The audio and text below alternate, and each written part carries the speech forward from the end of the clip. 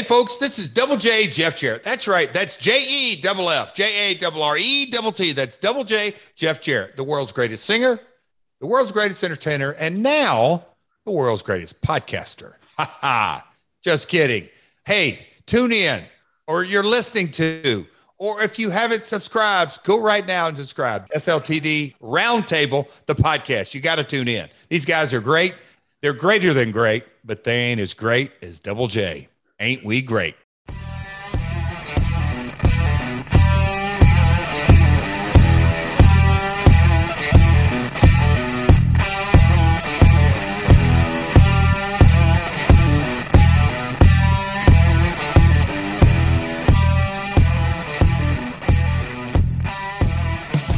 Hi guys, welcome to another SLTV Wrestling Roundtable podcast. We are here as always with the core members of the team. This week we're going to do a part 2 of our top 10 matches. I was going to throw a promotion in there, but Adam scuppered that one, didn't he? So I was going to say of WWE top 10 WWE matches, but yeah, Adam ruined it. Well done, Adam, as always. So yeah, we're back. We're here. I don't know if you want to. Oh, we're obviously with Adam and Callum. Like, it seems a bit silly to not mention that because they were in part 1. What we're going to do is we're going to do our top 5 today. So, do you want to rock in with what was your 10 to 6? Also, I should say, if you haven't listened to part 1, go back and listen to part 1. It'll be just the week before. That's where we go to do our matches that we really liked, but we didn't really like as much as this one. You know what I mean? That's the best way to put it. I mean, these really good matches, but these ones are better. You know what I mean? Yeah. So, Adam, what were your 10 to 6? I don't know what's going on with me today. So my number 10 was Volta versus Ilya Dragunov from Progress Chapter 92. My number 9 was Rey Mysterio versus Eddie Guerrero from Halloween Havoc. 8 was CM Punk versus Daniel Bryan from Over the Limit. 7 was Mike Awesome versus Masato Tanaka from ECW One Night Stand. And 6 was Kota Ibushi versus Cedric Alexander in the Cruiserweight Classic. I don't know if I just said 6 twice. Either way, you can figure it out. Mm-hmm. Your point about adding different promotions in, I think technically my top 5 are kind of from 5 different promotions. So, yeah. Wait, you've got 5 matches from 5 different promotions? Kind of. Definitely 4. You could argue between another 2. WWE and NXT. Yeah. That's what we're getting at. Yeah. But then... So I suppose then I've got 2 WWE matches, and then I've got another 3 from 3 different promotions. So now, yeah, mine's like just WrestleMania. No, it's not. It's not actually. It's not. It was, but it's not. Callum, what was your 10 to 6? So my number 10 was the North American Championship ladder match from NXT TakeOver New Orleans in 2018. Where Ricochet's the only man standing now in WWE. Yeah, that was a last man standing match. He'd be winning, wouldn't he? He would be, yeah. Number 9 was the Survivor Series match between Team Cena and Team Authority from Survivor Series 2015. Number 8 was Shinsuke Nakamura versus Sami Zayn from NXT TakeOver Dallas 2016. Number 7 was the most recent match on this list from SummerSlam 2021, Seth Rollins versus Edge. And number 6 was the NXT TakeOver Brooklyn match from 2015 between Bayley and Sasha Banks. Nice.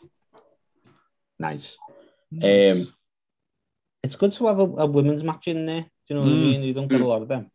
I think it's kind of, as much as it's come along, it's kind of forgotten about a little bit when you think of like favourite matches. I never think of women's matches. But I think the unfortunate thing with women's matches is that they sometimes just get put into their own bracket. They don't get put into the greatest matches ever bracket. They just get put into the greatest women's match ever category. Yeah. You know, a lot of people don't really consider a women's match when you're talking about like a Michaels versus Taker or a Punk versus Cena sort of match. I don't compare those two because it's the difference between the two genders. Yeah, very true. Yeah, it's a shame. We should do it.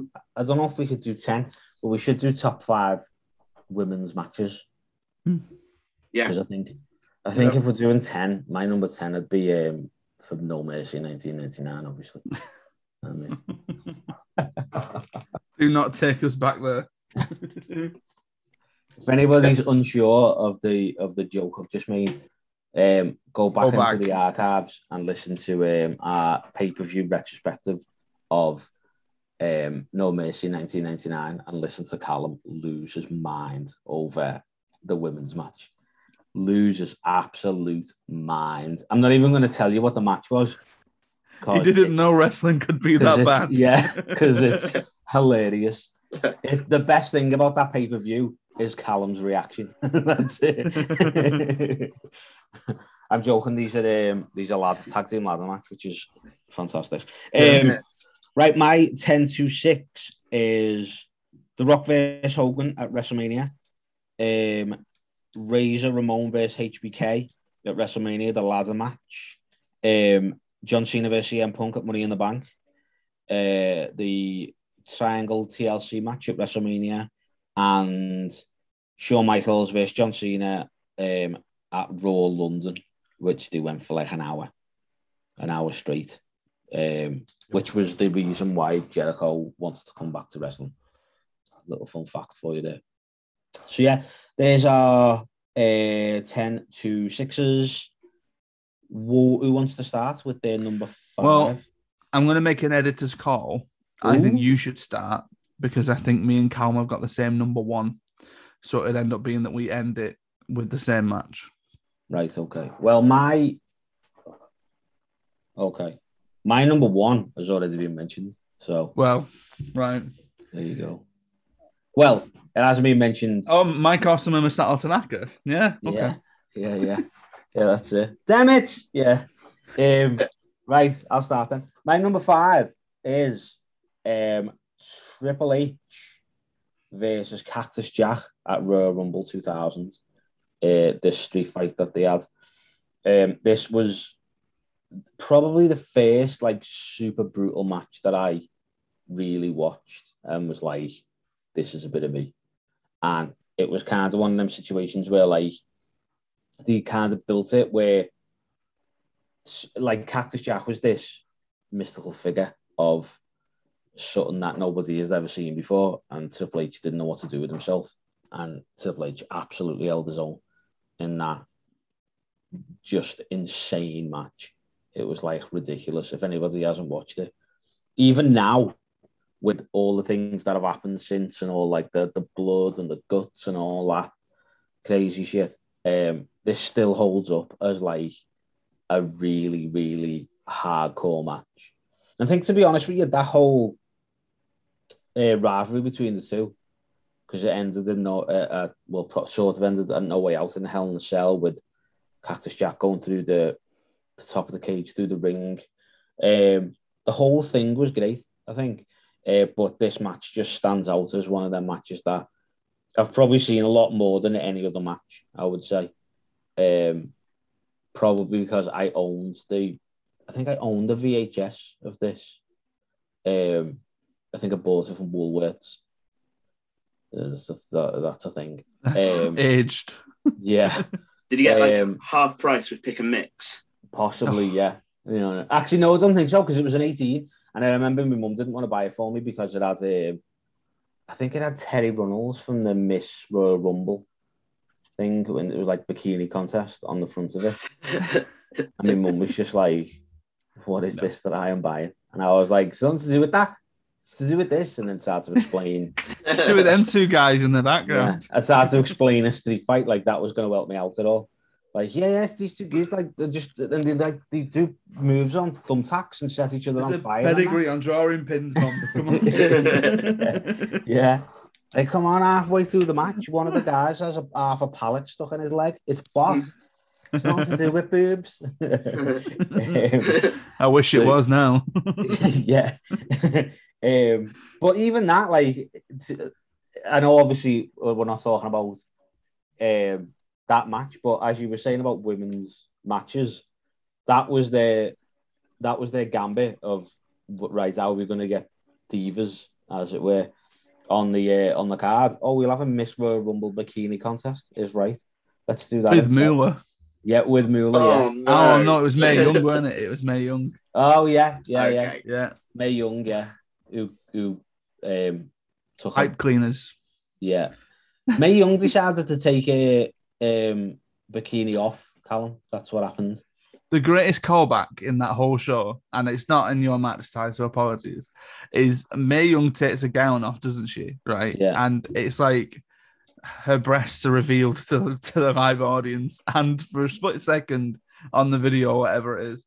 And then later on in the night, when Droz enters the Rumble, he comes out wearing like a bra with pipe cleaners on it, which just go like straight forward for ages. And Jerry Lawler's like, "Oh, it's Mae Young from earlier." Yeah, it's not a good. It's not good. Don't. Yeah.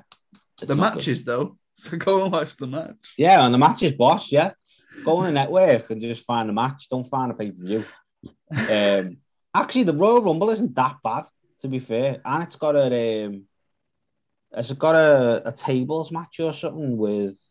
It's the Hardys and Dudleys, yeah. Hardys First and match Dudleys, I remember watching. Yeah, because that's when there's Jeff Swanson off the cab. Yeah, there's a yellow cab above the thing because it's in the garden, innit?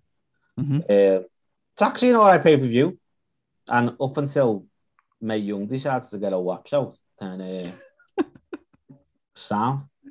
God rest her soul. Yeah. If it consolates for anything at all, the prosthetic, they're not his, just so you know. Like, it's a gimmick. Like, the boobs she gets out are not his, they're a gimmick. But I don't know if that helps you out at all. But yeah, there you go. Let's hope it pops up on our retrospective. That'll be fun to hear, Callum. Pun intended. There you go, yeah. There you go. Suze, though you're doing you're being the editor today, and you're making who's next? I'll go next because usually what happens is, actually no, that's what I meant. I want Callum to go next because I usually steal things that Callum's going to say. Oh, right. So okay. if Callum goes first, he can get in first, and then I just go, yeah, I've got that same match too.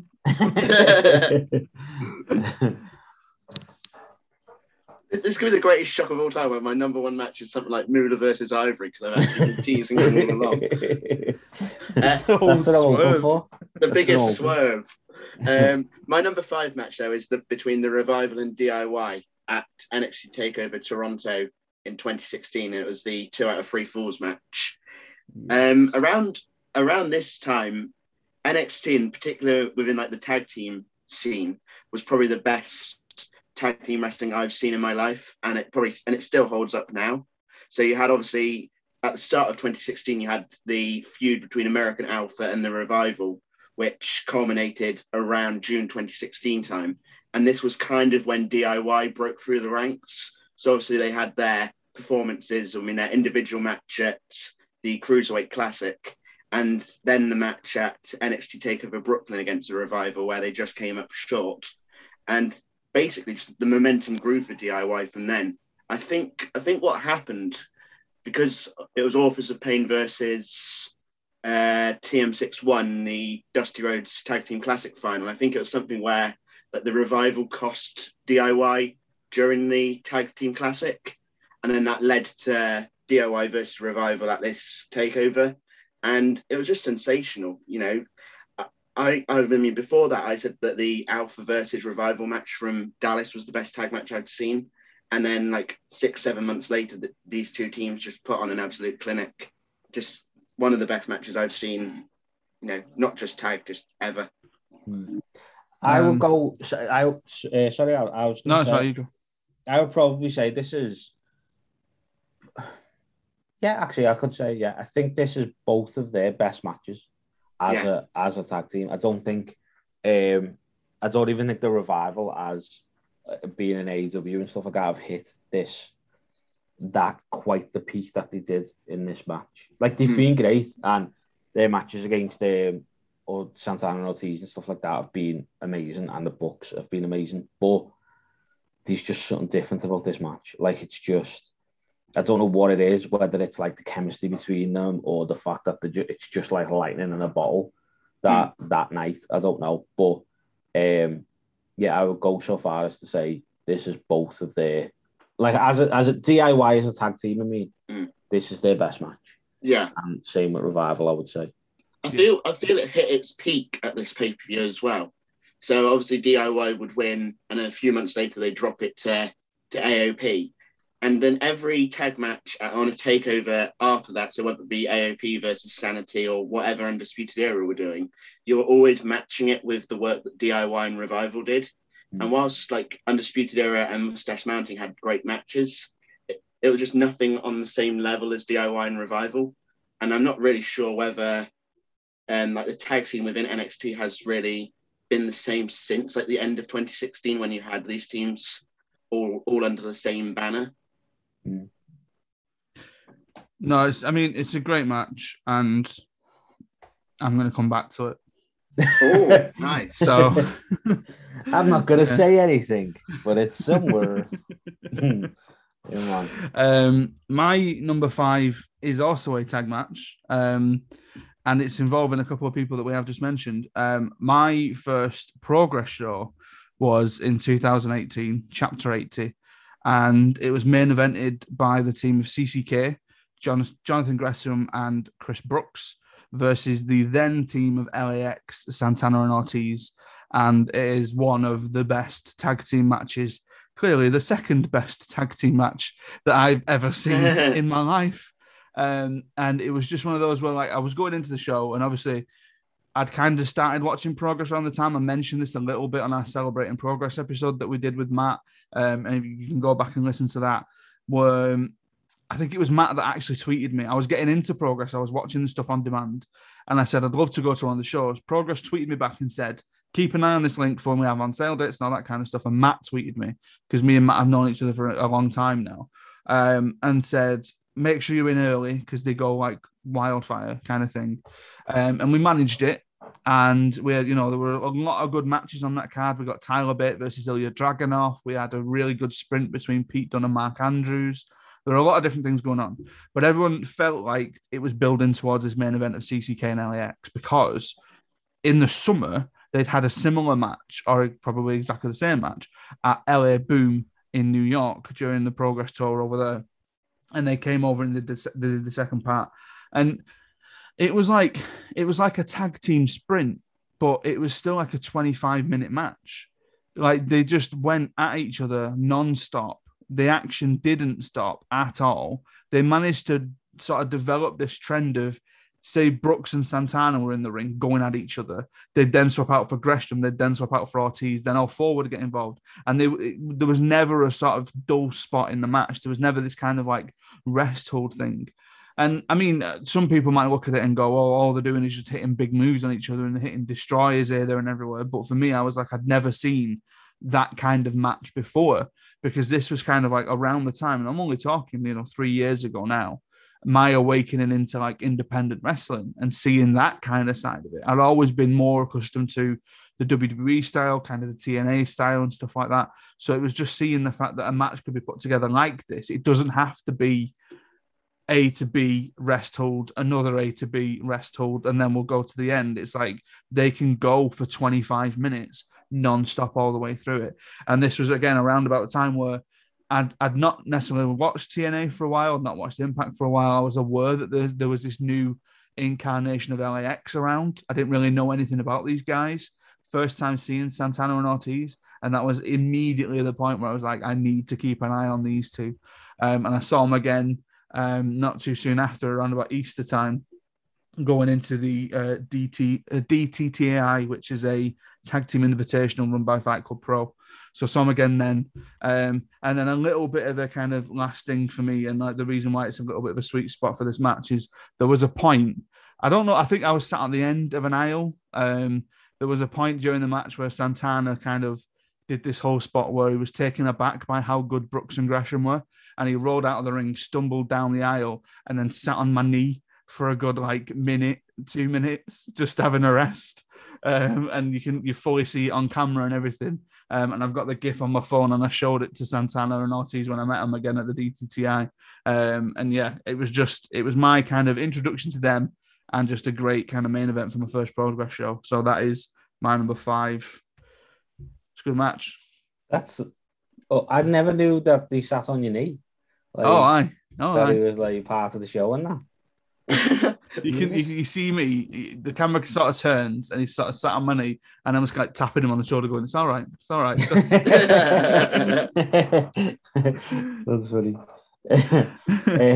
Yeah, I'll have to. To be fair, it's something. Every time you talk about Progress, every single time I'm like, I need to go and watch some Progress. Like, like when they get a good match, they get a great match. Is the way that it is. Like even something as daft as Trent Seven versus Santos Federales Jr.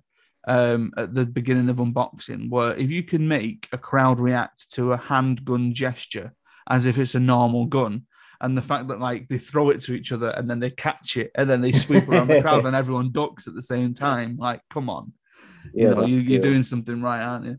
Yeah, every single time. Yeah, you have this like way of talking about it that's like, I think I'm missing something here. I really do. But yeah, there you go. Do you get paid royalties anytime that clip gets shown? No. Damn it. I was hoping that they'd end up squeezing it on the network somewhere, so then I could say that was on the WWE network, but it's not there yet. So maybe one day. My number 4 is my only non-WWE match, which is interesting. And it's AJ Styles versus Shinsuke Nakamura at Wrestle Kingdom 10. This was possibly the first. Yeah, I think Wrestle Kingdom 10 was the first time I'd really watched New Japan. But I knew about it, and I'd like kind of attempted to dip in and out, and it never really worked because it was always, I had never understand why there wasn't a weekly show. Like my head was just like, how do I keep up with this? Like, it doesn't make no sense to me. So yeah, I think, and then a lot of people were talking about it, and a lot of people were saying how amazing it was, and I kind of like, I was a bit, I think I didn't watch it on the 4th when it was on the 4th of January. I think it was about 2 or 3 days later, and the Bucks tweeted saying something like about it being the WrestleMania of like Wrestle Kingdom. Oh, I think it was something like WrestleMania is the Wrestle Kingdom of WrestleMania. Do you know what I mean? Like it was like this Wrestle Kingdom is so much better than any WrestleMania. So it was like, okay, I need to watch it. So I watched the whole show, and I'd never seen anything like it. As you were saying, when you're watching something different as a week, you're just so kind of ingrained in that sort of way of doing things. And even watching Impact and stuff like that, and even some UK stuff, I think it's the same where it's like the old time kind of fit into the same mold. And this Wrestle Kingdom show did not at all. It was like every match was amazing. And then this match happened, and I was just like I didn't even know what to do with myself. Because I remember Rachel, my missus, coming in because she was out, and I'd just finished watching, and she was like, "You're all right? Like, what have you been doing?" And told her, and was just like, I've been a wrestling fan for a long time, and that was new. Like that, I just didn't know what to do with myself. I was just kind of like, that was, what the hell? Like, Jesus. Like, there was just something about it. If you haven't watched it and you do watch WWE and you've seen the rivalry that they had with AJ and Nakamura, go back and watch that match. It's fantastic. Absolutely fantastic. And as an added side note as to why I like this match so much, which I probably shouldn't say this because it makes me sound like a really bad dad, but my 3-year-old, right at the start of the match, AJ is part of the Bullet Club at the time, so he does the whole he's got a gun and he points it at Nakamura and pretends to shoot, and Nakamura grabs there's no bullet. It's just his fingers. Grabs the bullet, puts it in his mouth, chews it, spits it out. And that's the start of the match. And me and my 3-year-old do it all the time. Like, every single time she's playing with me, she's like, Daddy, and then does the gun. And I'm like, she's like that. And then we like swap. And Rach absolutely hates it because she's like, playing with guns. I'm like, I'm not. Teaching her to shoot guns. No, that's not what I'm doing. But yeah, the baby loves it, like grabbing the fake bullet and putting it in her mouth and chewing it and spitting it out.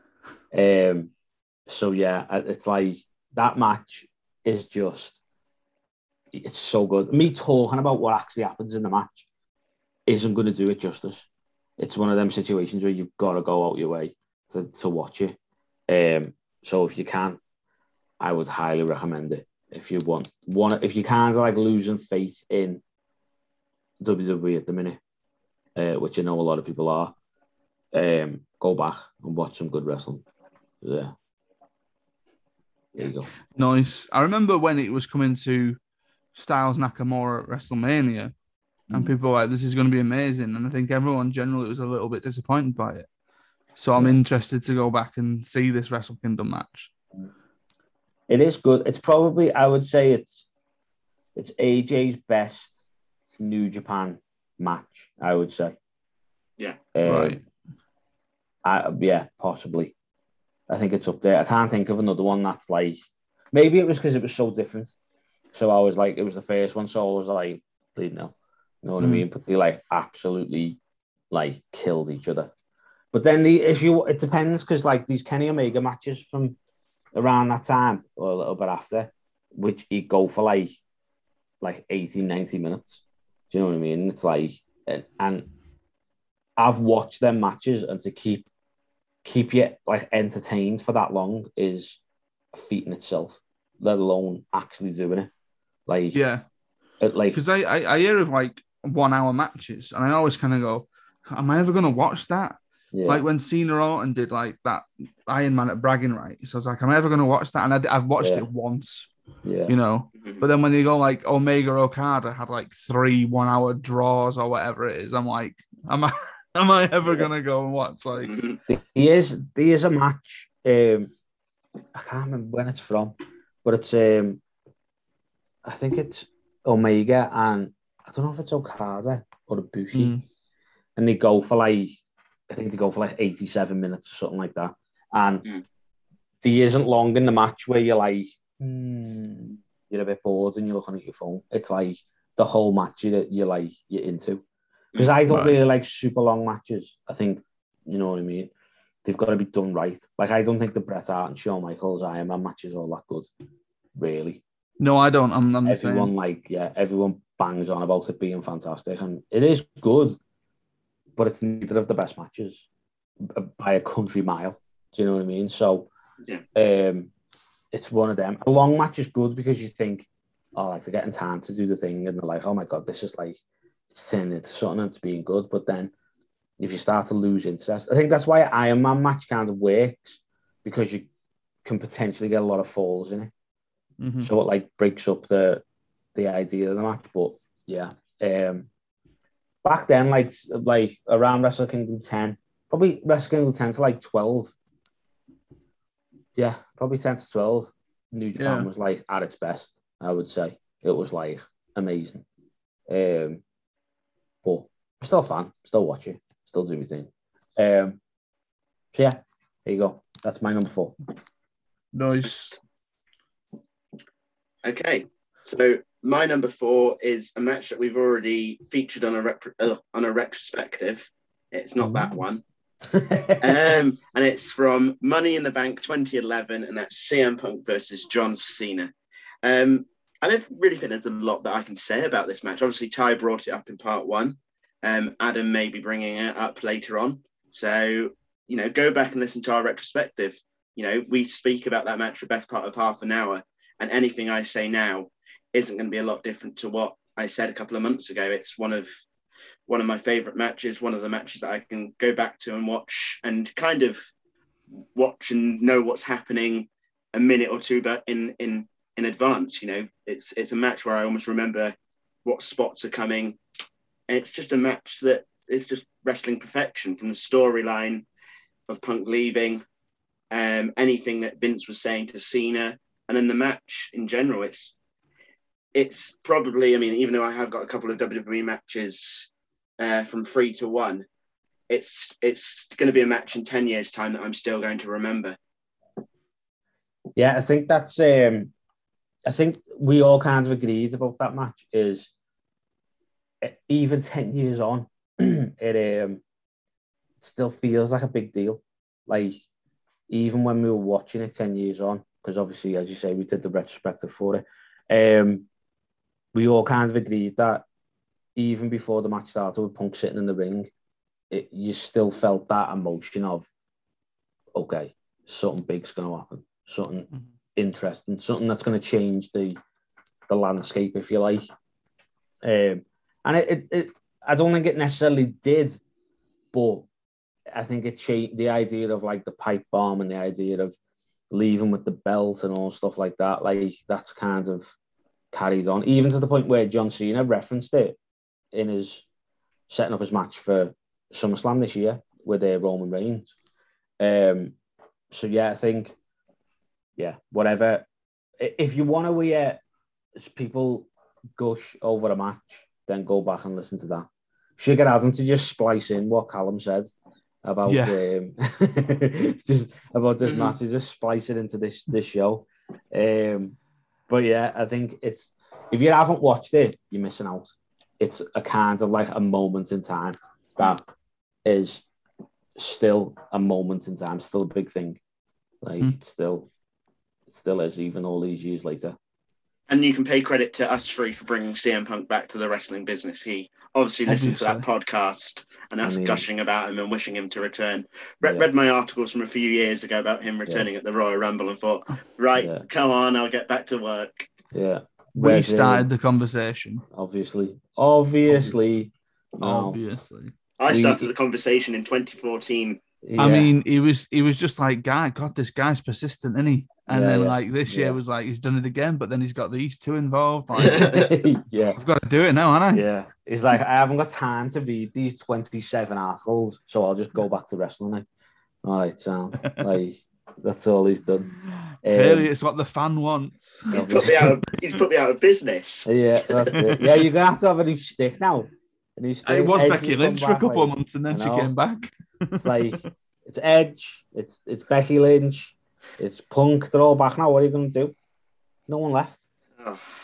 There isn't anyone left. I feel like everyone's either back or, you're going to have to pick someone who can like never come back. Be like, I don't know, like, Andre the Giant should come back. Yeah, Andre the Giant, he needs to come back. You know what I mean? That could work.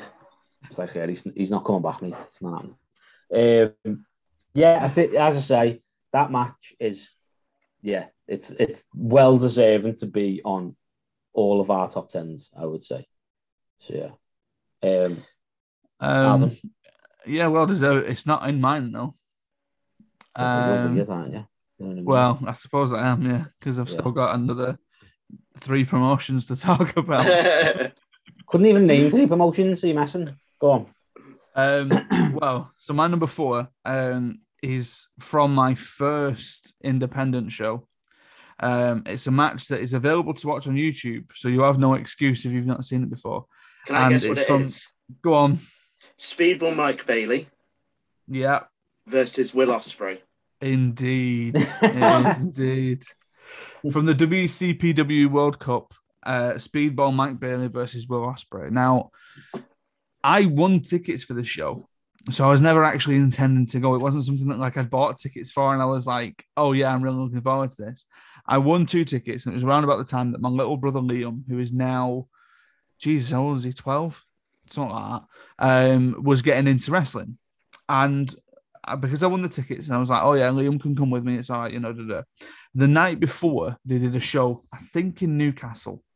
And it was all part of this Pro Wrestling World Cup, which if you've not even looked into the WCPW World Cup, go back and look into that, because the absolute undertaking that they must have gone through to have like qualifiers in every country. So you're talking like a UK-based promotion, independent promotion, doing qualifiers in Canada and Germany. I don't think they actually got to Japan to do the Japanese ones, but they basically had this field of all these different wrestlers. The night before, Will Ospreay faced Rey Mysterio, and the assumption was that it was probably going to be Rey Mysterio that carries forward, but clearly they didn't have Rey for that many days. So if I'm honest, as a total independent wrestling layman, I just assumed, Noob. The total noob. I just assumed, this show in Manchester that's at this Ballers exhibition warehouse that my mate works in to do raves and medical cover for, right? Rey Mysterio is going to wrestle there, so I may as well take the tickets for it. So then we go in and I'm like, oh yeah, Rey Mysterio's not here, is he? The first person we meet on the way in is Will Ospreay. So like literally, as soon as we kind of like walk into the bit, Will Ospreay's just stood there. And because my brother had seen him the night before, it was like, oh, can I have a picture with him and all that kind of stuff. Now, this still bothers me. This is one of these things where, you know, when you have a regret in life or you think, oh, why did I do that in that situation? And on those nights where you can't get to sleep and it pops into your head and you go, yeah, Adam, here's a bit of regret for you. So I went over to Will Ospreay and I said, oh, do you mind taking a picture with my little brother? He said, no, of course not. And you know, took a picture with him, and we met him a couple of times after that. And then my little brother says, oh, can we get a t-shirt? So I said, right, what's the smallest size you do? But I didn't just ask Will Ospreay what was the smallest size he does. I turned to the girl who was stood next to him as if she was like his kind of retail assistant and said, what's the smallest size t-shirt? It was only B. Priestley, weren't it? Like I turned to B. Priestley and went, oh, do you do these t-shirts in the small? As if like she just works with him. Like, Let me check the back. Come on. I was just absolutely. It's just one of those things. Every time I see B. Priestley, I'm like, I asked her for a t-shirt like she works in Primark. Like, it just wasn't a good thing at all. But yeah, so I mean, we sat down, we watched the show, and then what they did is they taped Loaded, which was their kind of YouTube show before they did the World Cup matches. So that was a really good show. I was seeing people there for the first time. Like seeing War Machine for the first time. I was like, I have no idea who these guys are, but they're insane and I love it. People like Lucky Kid and Tarkan Aslan. I mean, that's another good match, another good tag team match to go back to and watch. And then we get into the World Cup. The first match of the World Cup was Ricochet versus Penta. And I knew who Ricochet was. I didn't know who Penta was. And that absolutely blew my mind. And then we met Ricochet afterwards and all that kind of stuff. And then my little brother saying to me, he said, all right, so who's Will Ospreay's facing? I was like, oh, this guy called Mike Bailey. I don't even know who this guy called Mike Bailey is. I thought it was like the most generic name that you could like give yourself and put on this thing. And he comes out and he's wearing like a karate gi and he's doing this all kind of like Karate Kid gimmick and he's just bowing to everybody and all this kind of, he's got no shoes on. And I'm thinking, all right, okay, I don't think this match is going to last very long. 21 minutes this match lasts, right? And again, and I said this on the last one, they beat the living shit out of each other. The amount of times when I thought, oh my God, Mike Bailey's actually going to do this. He does like shooting star press knee sort of presses, and it was brutal, absolutely brutal. And it was a combination of high flying action, a little bit of technicality, but like the most balls to the wall action that I'd ever seen at any point at that point. And that was the point where I was like, clearly I need to go to more of these shows. I remember going to the next one, I think when they rebranded as Defiant, or it might have still been WCPW. And I was the only person in the crowd chanting, we love you, Mike Bailey. And he turned to me on the apron of the ring and he went, just you? And I was like, yeah, just me. But I'll take it. I'll take it all day. It's a great match. And I remember Callum tweeting me or quote tweeting me a couple of months ago where it looked like for at least a little minute that Speedball had signed with NXT. And I was like, please make this actually happen. I don't think he has done. And if I'm honest, I think AEW is the place for him.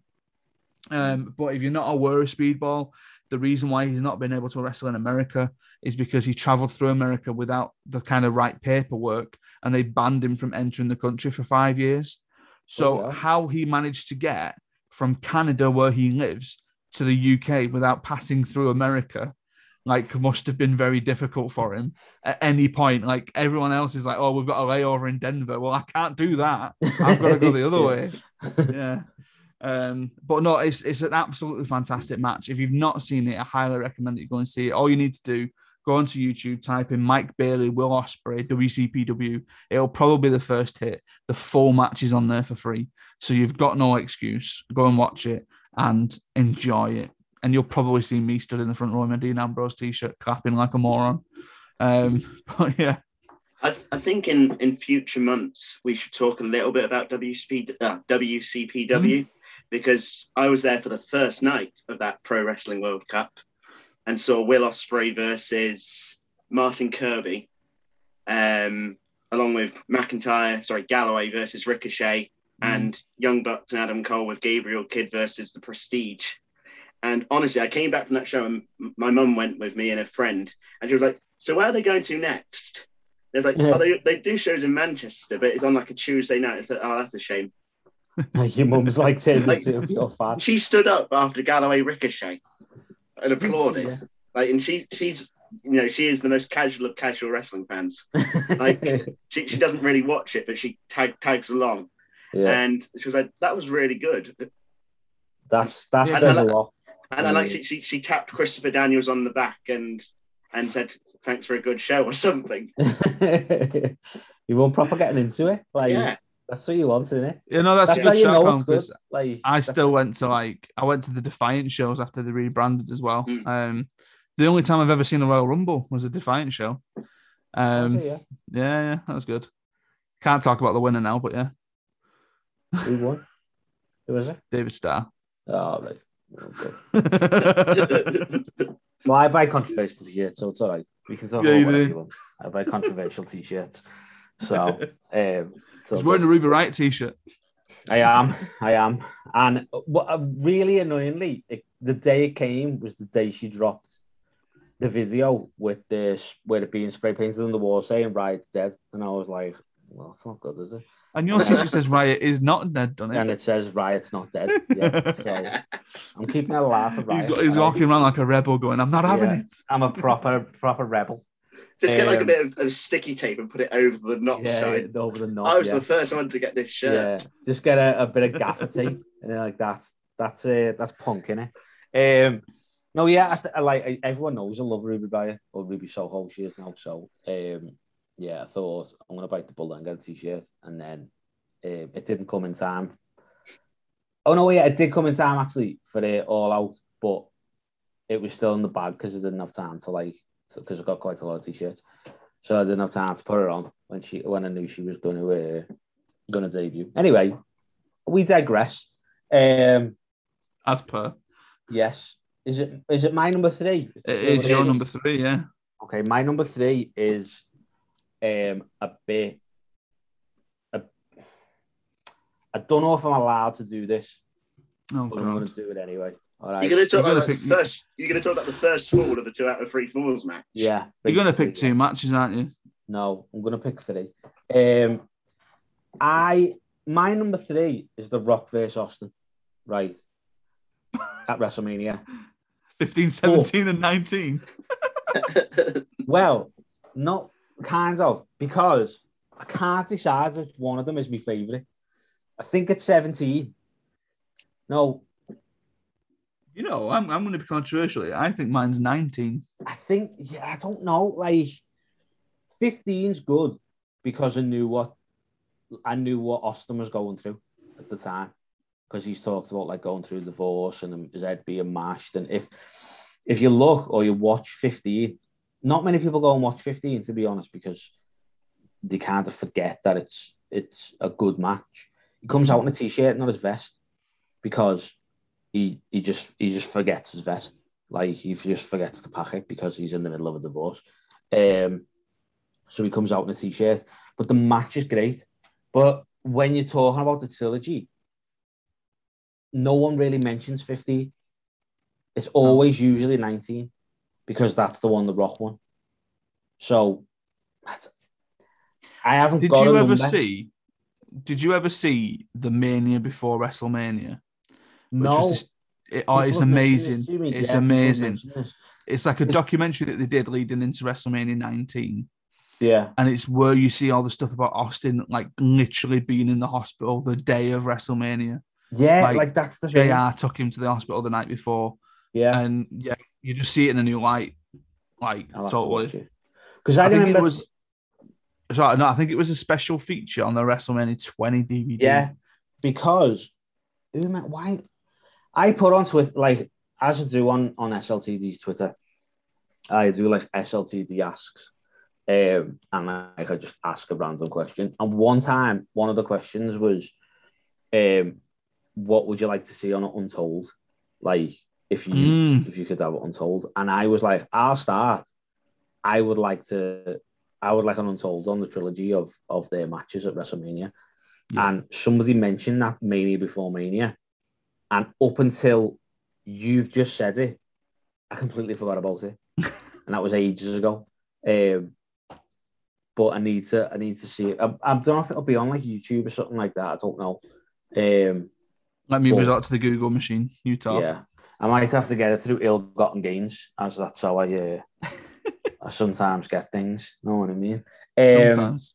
Only sometimes. But yeah, honestly, I like all three of the matches, and I couldn't. I think 19 is my favourite. Is it? I think so. Okay. 35 minutes on YouTube. Yeah, we'll have to watch it then. Yeah, that's it. Yeah. It's all there. Sound. Send you a link. Sound. That's my viewing sorted. I think it's 19, but there's a lot of 17 that I really like. And there's a lot of 15 that I really like. I've watched 17 most recently, and I think that's why it's up there. So yeah, I'm not going to put a number on it.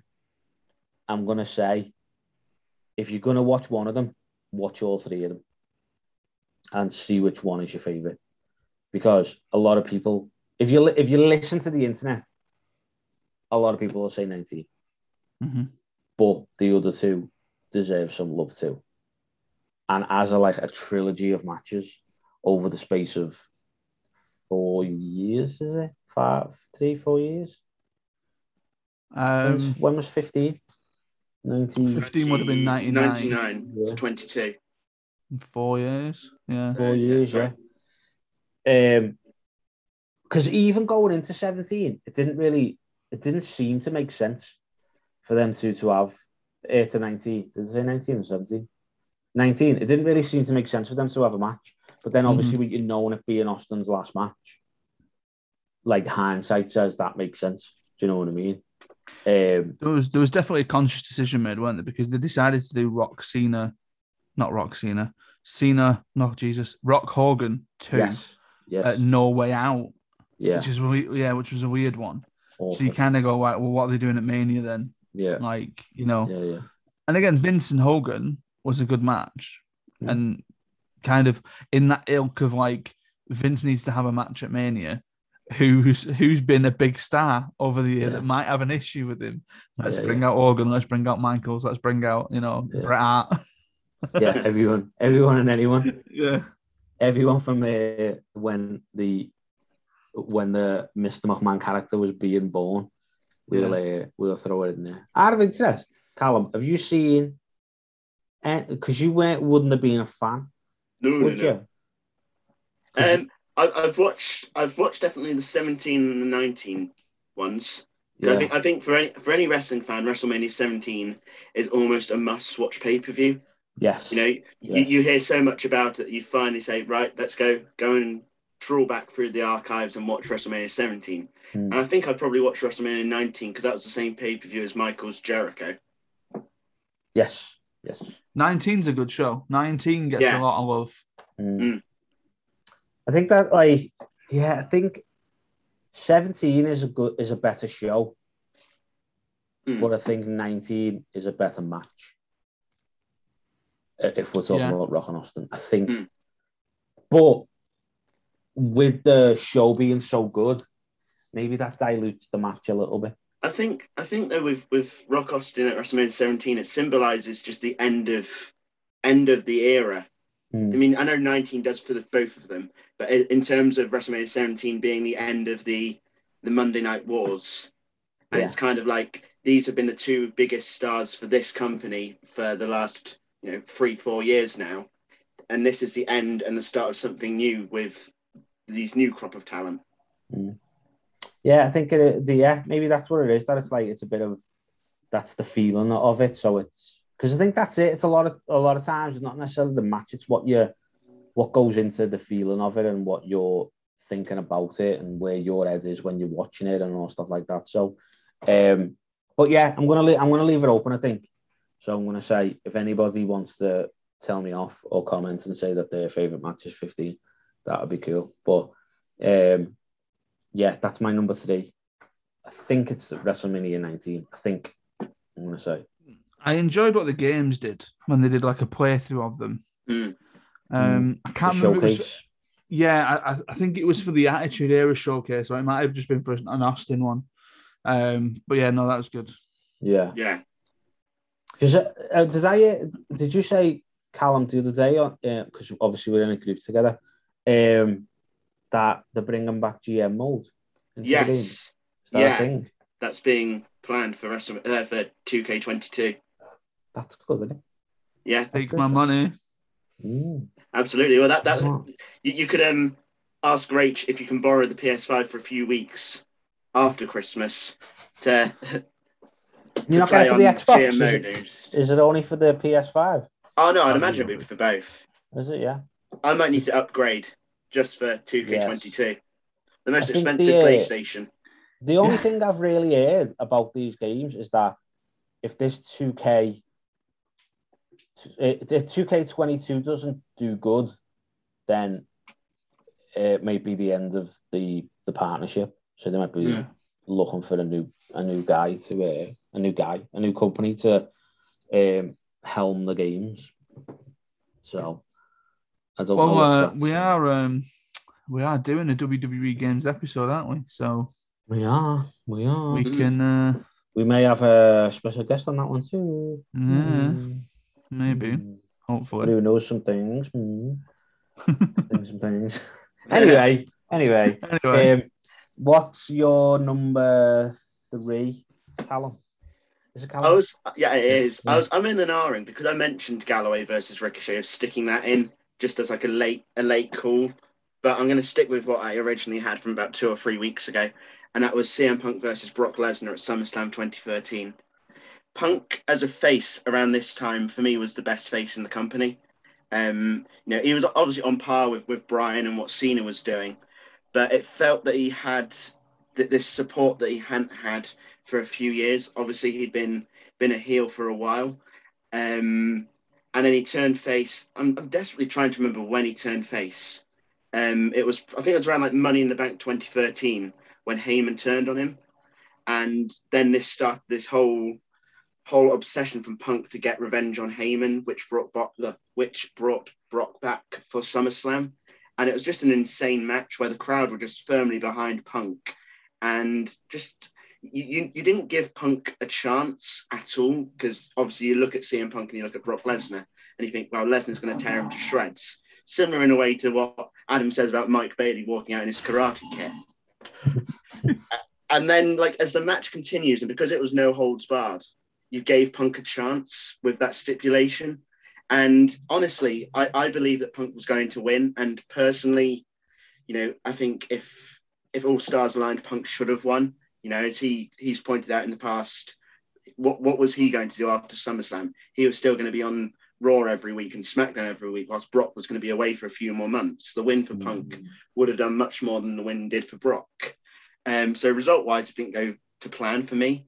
But it's just an incredible match, which just the reaction to any spot that they did in the match just made the crowd jump up. And like when Punk GTS'd Heyman, it was just an excellent spot. And then he'd turn around into an F5, and that's how he'd lose the match. But it felt that he got a little bit of comeuppance on Heyman, but didn't go all the way.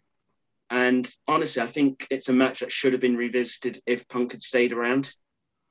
because it would have been probably just as good as the SummerSlam 2013 one.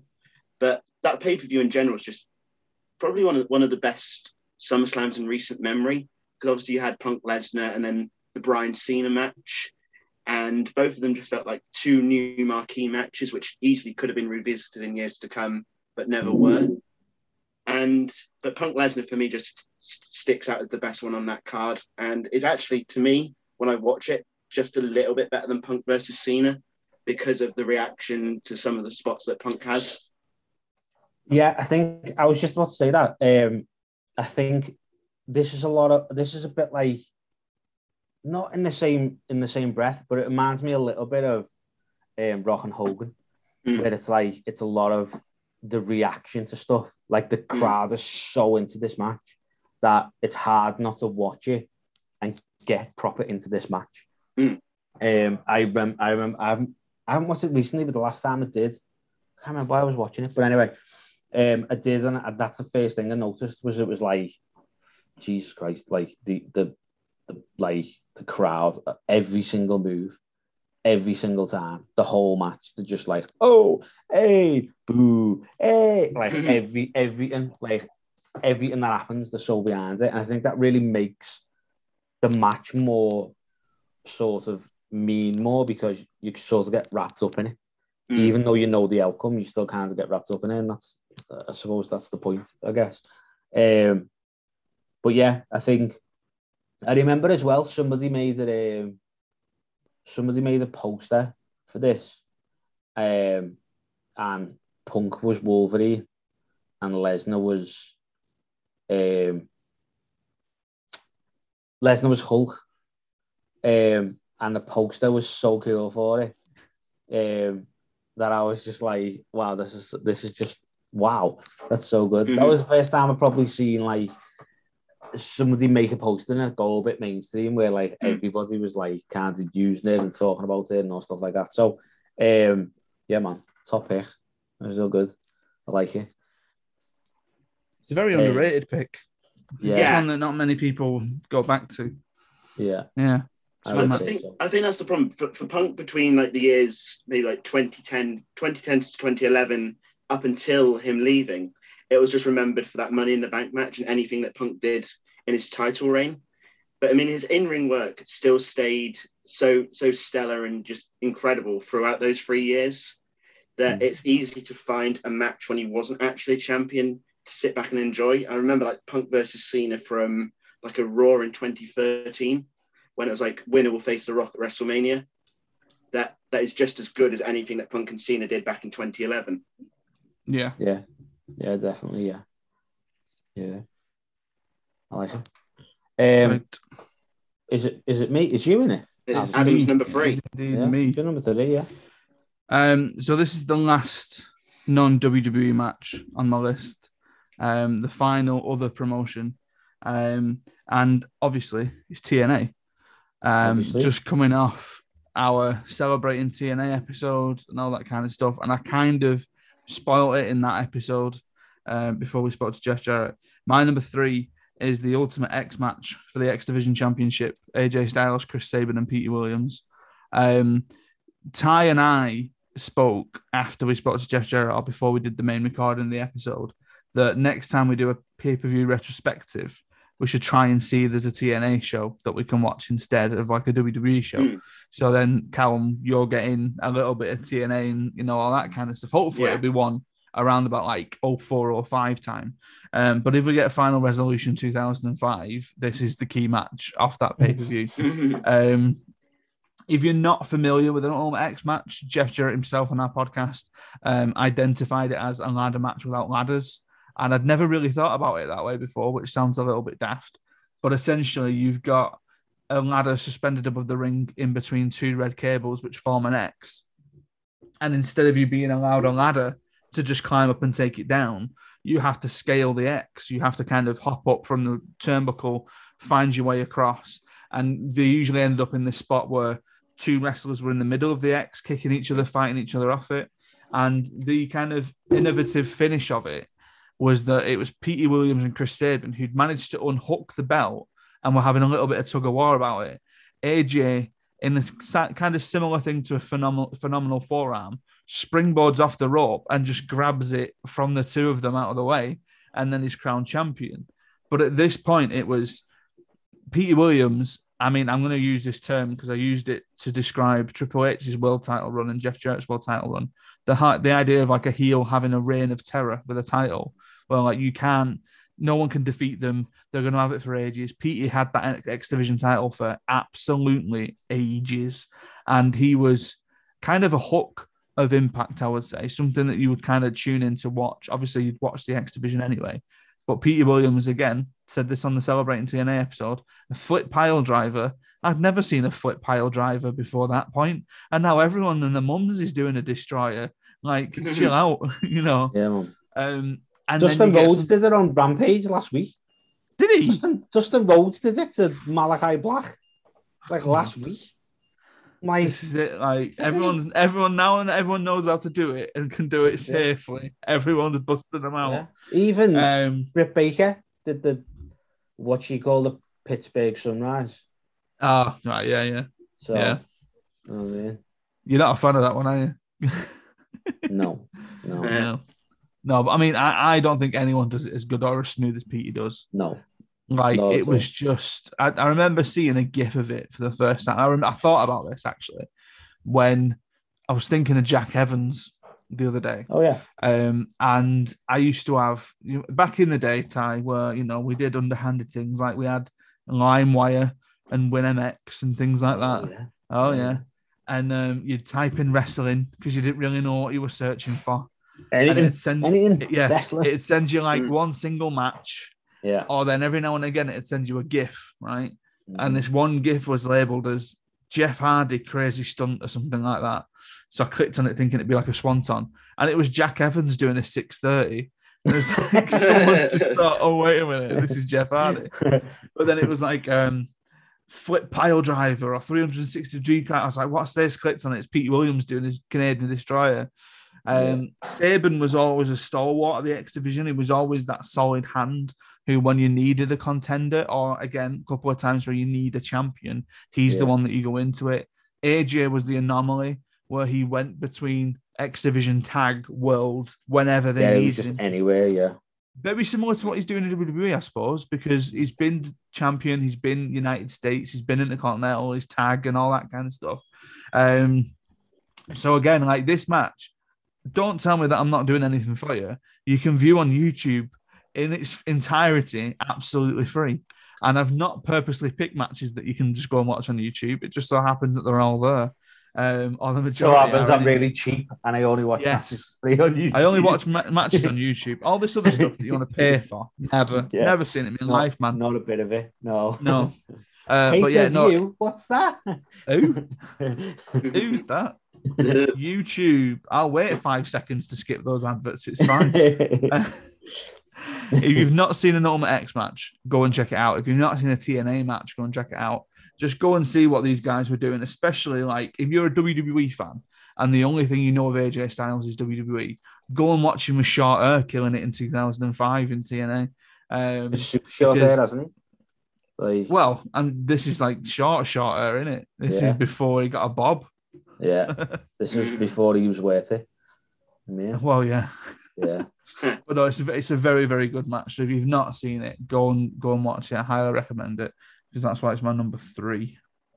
Yeah, I agree. I think it's one of them where TNA doesn't get enough love because of what it kind of turned into and what it dwindled a bit. And it's like it's gone its way back and it's doing its thing. I don't think it'll ever be like the way TNA was towards the end.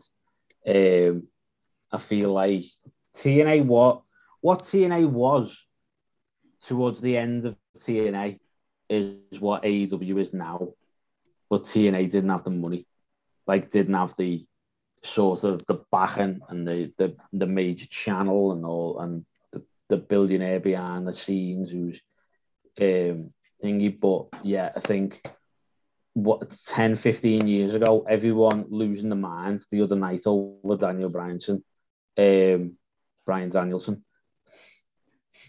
Don't know what that was. losing the mind and coming out it all out. That's what happened 15 years ago with Kurt Angle. Like, literally exactly the same. It was like, what the hell? So yeah, I think TNA should get super love, super love. And also go and listen to us talk to Jeff Jarrett. Of course. Obviously. Why wouldn't you? Talk to Jeff Jarrett, for God's sake. Why haven't you done already? No. What are you doing listening to us? You started this very podcast telling you to do it. Yeah. All right, pause this, and go back. Sod go off. back. Yeah. Go back and come back to this one. Yeah, man. My number. What's me thing? My number two had to be my number two because because of what it is. It's Undertaker, Shawn Michaels at WrestleMania. Okay. I feel like this is possibly on your lists somewhere, but we've only got 2 spots left. And if it's not, I'm very shocked. Very, very shocked. So, well, which one are you going for? 25. 25. Okay. Got to be 25. I think they started to capture what happened at 25 and 26, and I don't think it was good. It was an amazing match, but 25 is just like near perfect, isn't it? Know what I mean? Even Shawn Michaels said himself, he was like, "There's no such thing as a perfect match, but if you wanted to get damn close to it, that'd be it."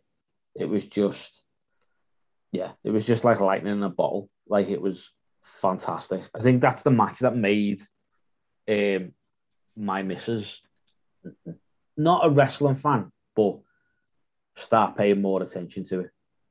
Because she is kind of a casual fan. There was a point when she was an actual fan and watched every week and stayed up to watch the pay-per-views and all that stuff. And then she decided for some reason she needed to have a baby. I'm not sure why. And now she doesn't do that no more. Like, a baby's more important than wrestling. I don't know what. I feel exactly the same way, mate. Weird. I don't understand. I still don't get it. 3 years later, still don't understand. I mean, we went to 3 WrestleManias and then she decided, no, it's child time now. Yeah, I don't understand. I don't get it. But I've already got a baby. It's called SLTD. I don't need another one. All right. I mean, anyway, and I'm joking, of course. Of course I'm joking. We love our children. It's fine. Yes, I do. 98% of the time, I love my child. Okay. Probably about 78 of the time, really. But so yeah. Anyway, yeah. So she watched this WrestleMania, and yeah, it was one of them situations where after this match, she was kind of like, "What the hell? Like, that is insane." I think it's hard not to make a top 10 without this match. And as I say, I think I have possibly put it a little bit lower than some other people on this here podcast. But yeah, what say you, Callum? Sorry? What say you? Do you think it deserves to be number 2? What are we going with? I don't think it deserves to be number 2. Oh, right. Okay. That's just a little bit of a spoiler. It does feature later on in my list. Oh, right. Okay. Very soon later in my list. Yeah.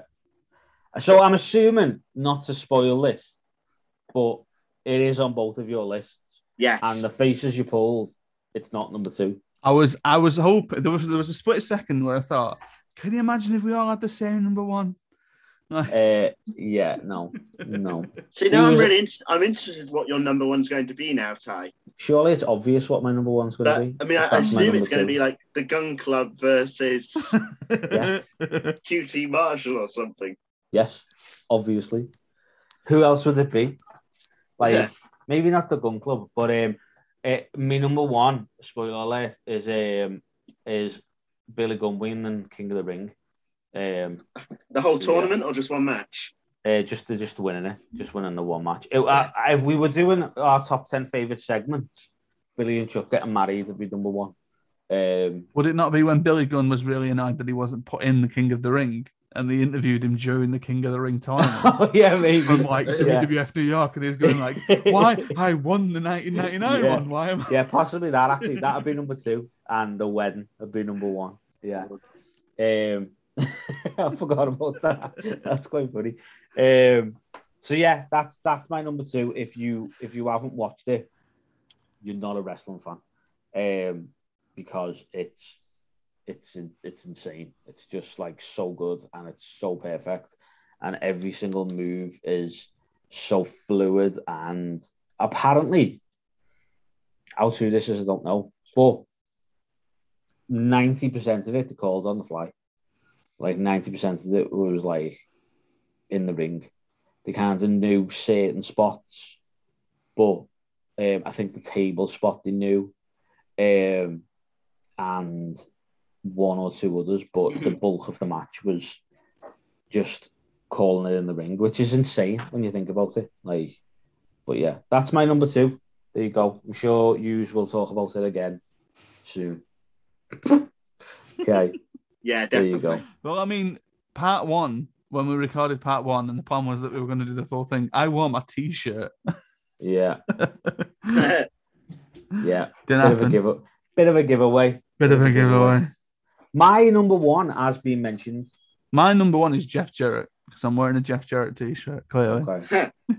To be fair, my number 1 could be Ruby Riott versus Ronda Rousey. Callum's is Millhouse's dad. Yeah. Yeah.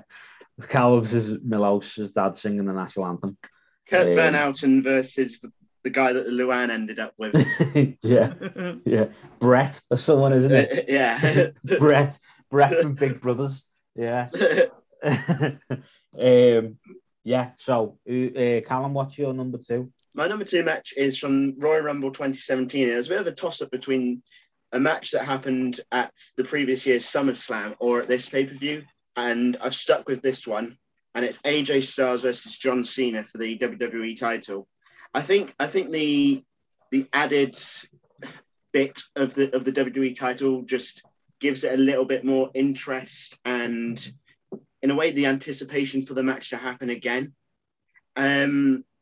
Obviously AJ was about 3 or 4 months into this reign, and personally I think it should have continued up until WrestleMania, instead of it flipping to Cena and then going to Wyatt at Elimination Chamber, then Orton at WrestleMania, and then Jinder Mahal. So in the space of like a couple of months or even a couple of weeks, the title had gone to 4 different people, which was madness around that time.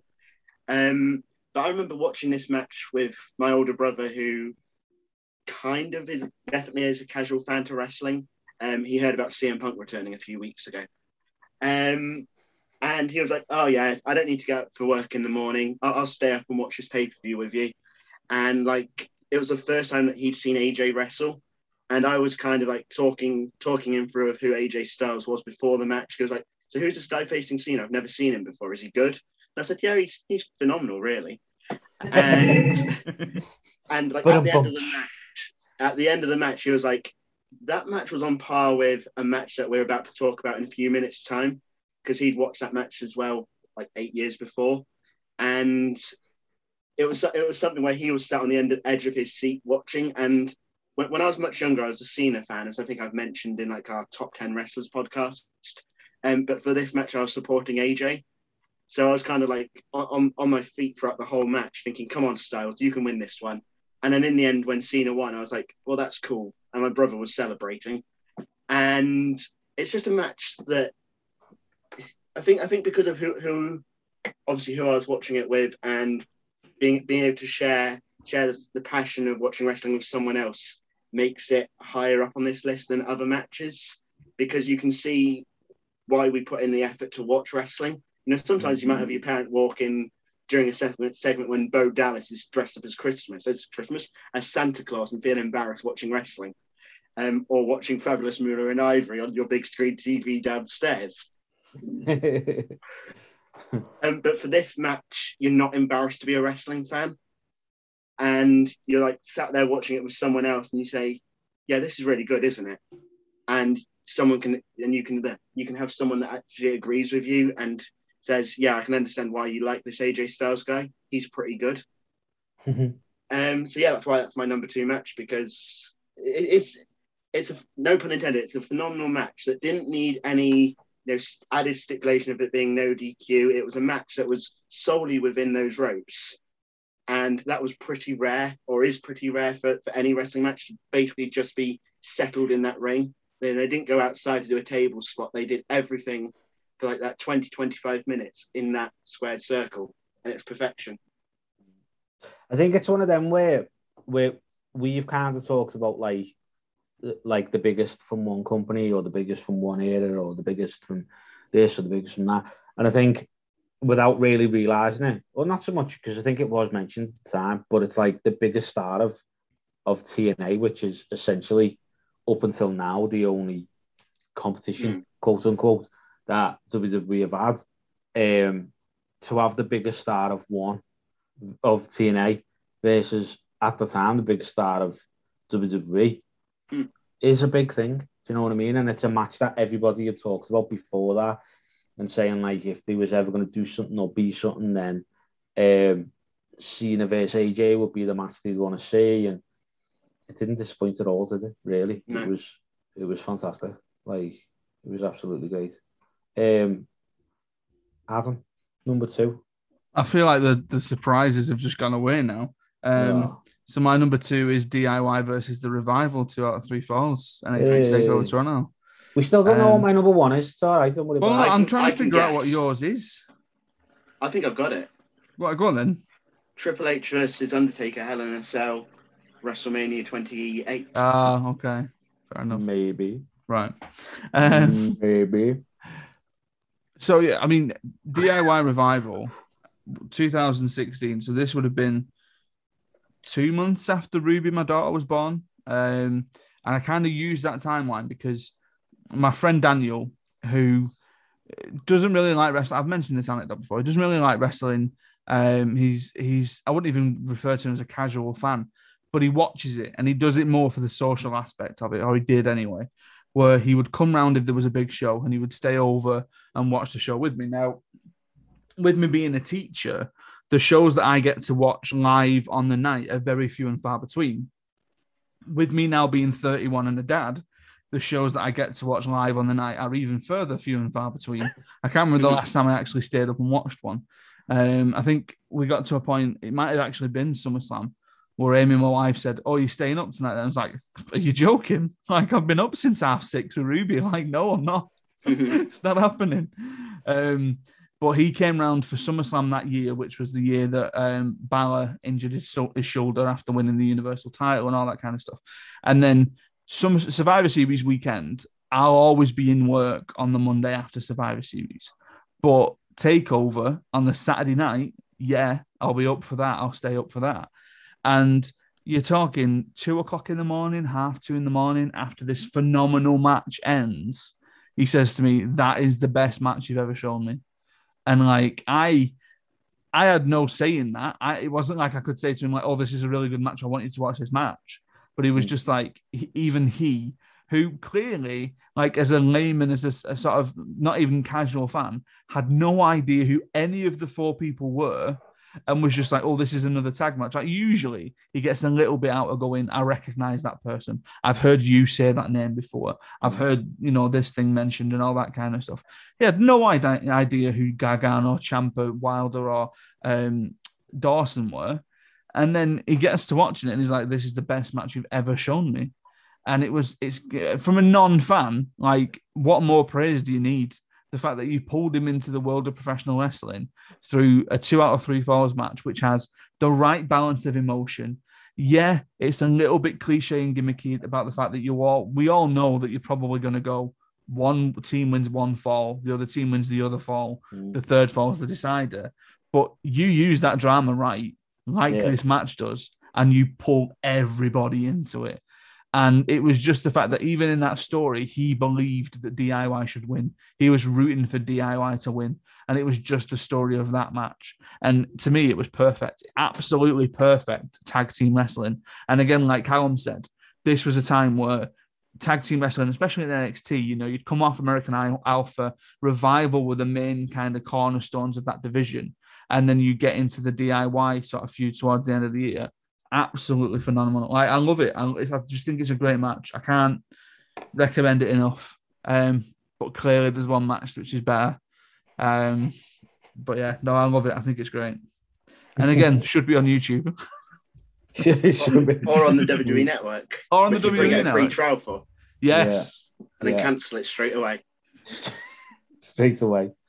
I think WWE Network is the one direct debit that's not changed for the past like 5 years out of my bank account or whatever it is. Like every now and again, like I'll come out with something else and I'll go, I'll use a different email address and I'll get a free trial for that. I just let the network go. I'm just like, yeah, I know what's going to happen. I haven't even got the app or the like, however it is to use it. I'm not even showing me logins. I still pay for Impact Plus. Every month. I haven't watched Impact for ages. Like, I've no idea. It's still going out. Yeah. I like to support these small companies, don't I? I don't know why. I don't know. I couldn't even tell you. I'm the same. Like, I must spend about 80, 90 quid on subscriptions a month. Easily. Without a doubt. You know, like, but the network and Marvel Unlimited are probably the two I get the most money out of, I would say. I mean, I'm Disney Plus.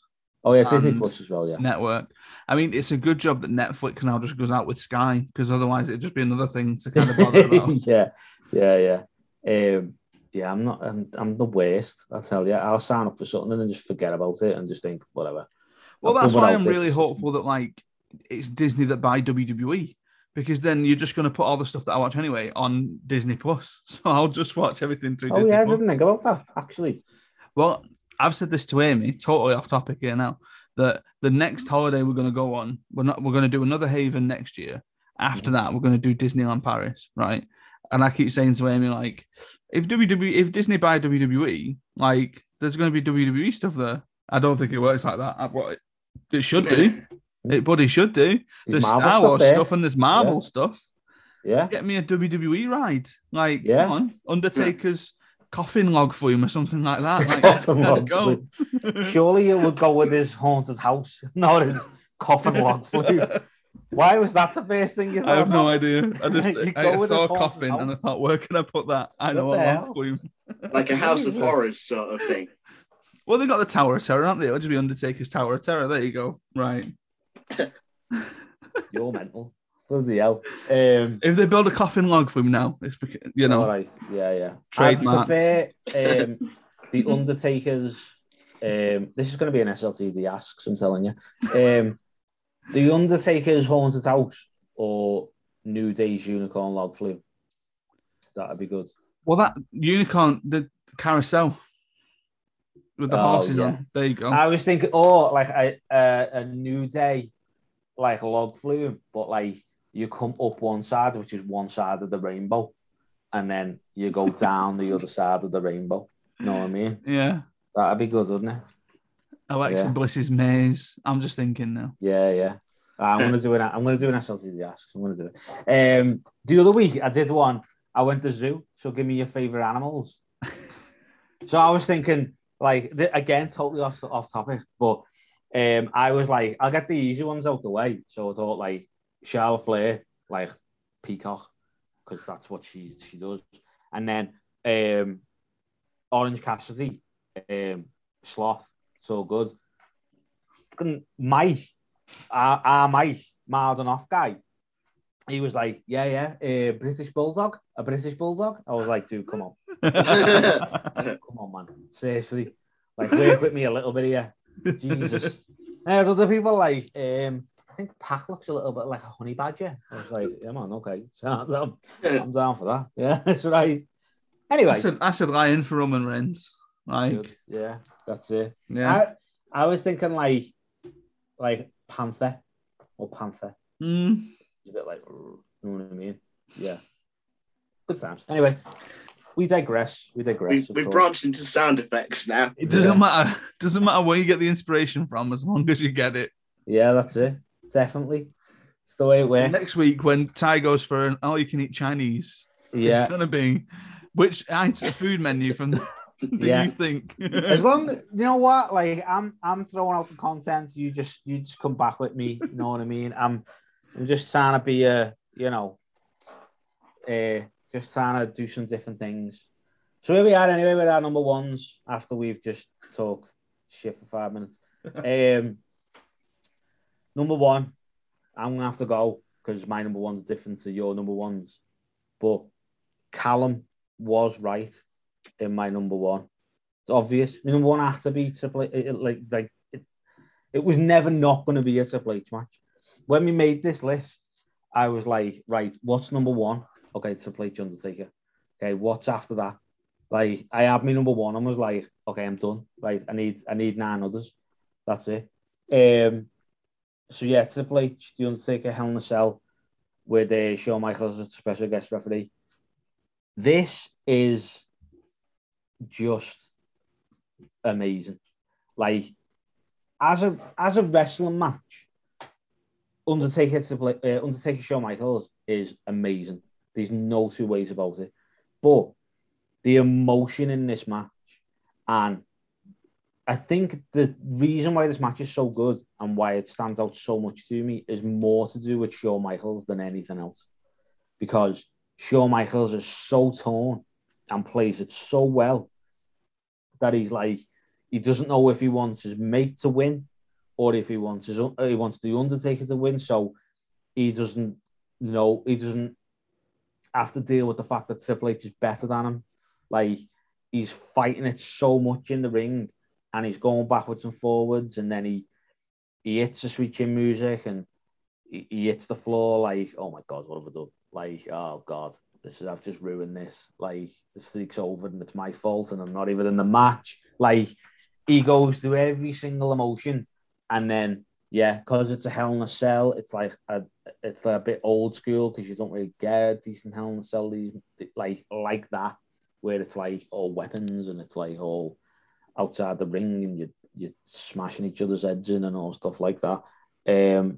Just everything about it just gives me the feels. I'll be honest. That's the only way I can describe it. And as I say, Undertaker Shawn Michaels is sublime. And if it's on anybody's list and it's number one, it deserves to be there.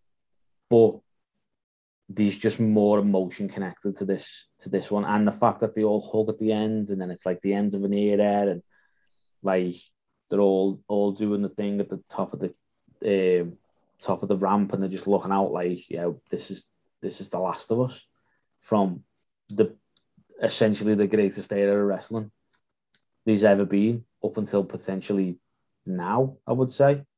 It's just it's me with the feels. And I remember watching it, and when they were standing at the top of the ramp, I got a bit like choked up because I was convinced, stupidly, that would be the Undertaker's last match. Convinced of it. There's the whole Sweet Chin Music to Pedigree near fall is the closest I've ever thought that was going to be it. Like, I thought streak's over.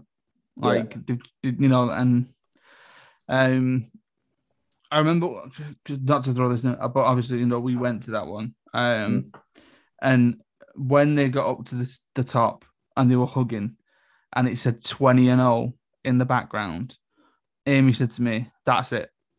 That's it. He's not doing any more. That's it. You end it there." Mm-hmm. And then it was like, we had the Punk match. And I think, again, everyone probably thought, 20-0 maybe should have been it. Nice round number. Yeah. I mean, I don't think the streak or Undertaker at WrestleMania has been the same since then. No. I don't think I think that was the peak. I don't think they ever kind of got back to anything like that, which might be an obvious comment to make because it's arguably one of the best matches of the streak. And at that point, his body, and we saw it all in the last ride and stuff, was like only deteriorating after that point.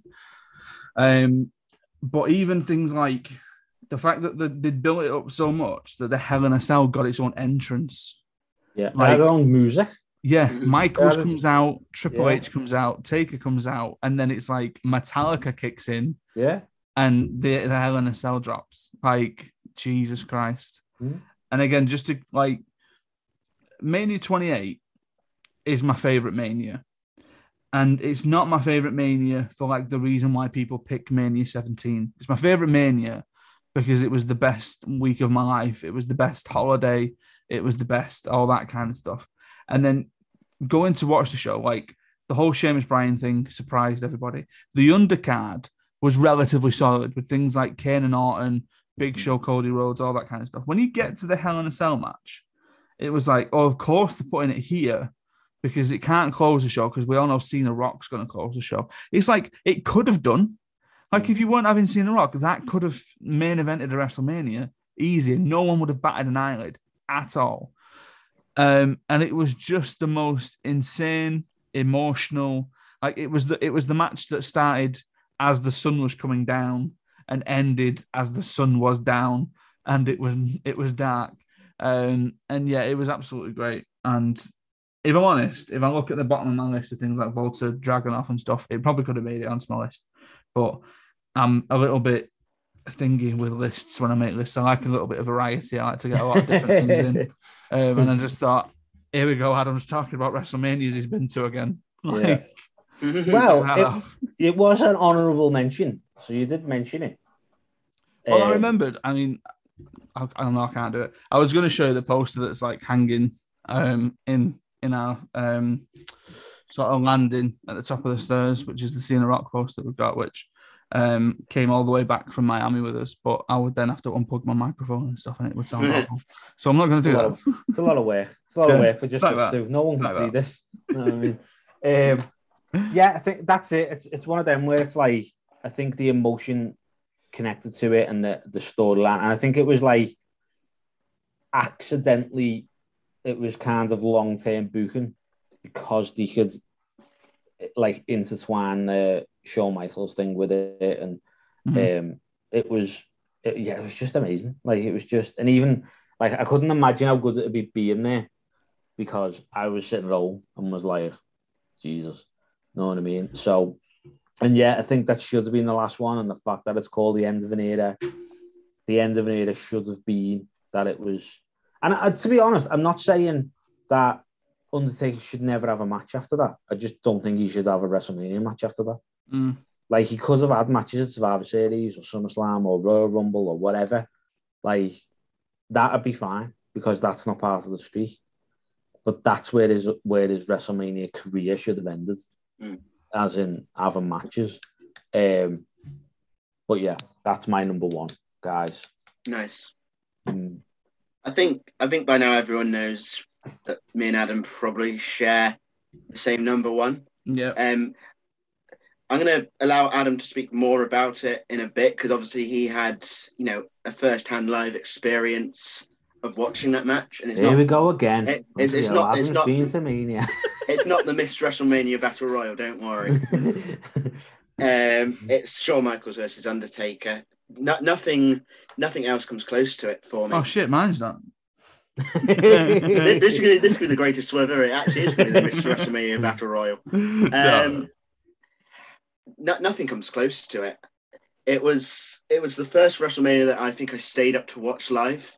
I'm not sure why it was, because I was a fan in 07 and 08, but probably because of, I don't know whether I had school or whether my parents were kind of like 9, 10 years old. Should you really be staying up this late on a Sunday night? And that was a no for staying up. But I remember this one really vividly just because of it being that first WrestleMania that I think I really got stuck into as a fan. And Shawn and Taker were the first two wrestlers that I remember seeing on my TV screen, like back in 07. So it was a special match anyway.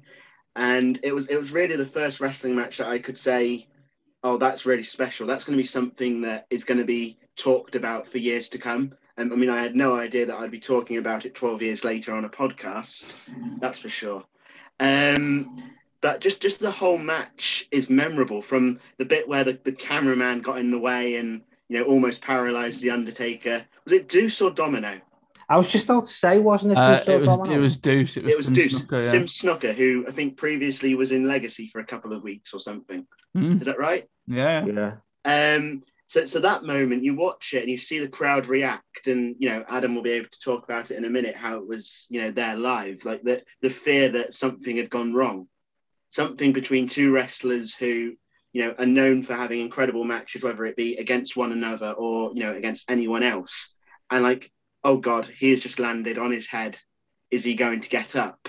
And that actually, when he stood up, it added even more emotion to it, because you thought, is he going to be able to continue to wrestle?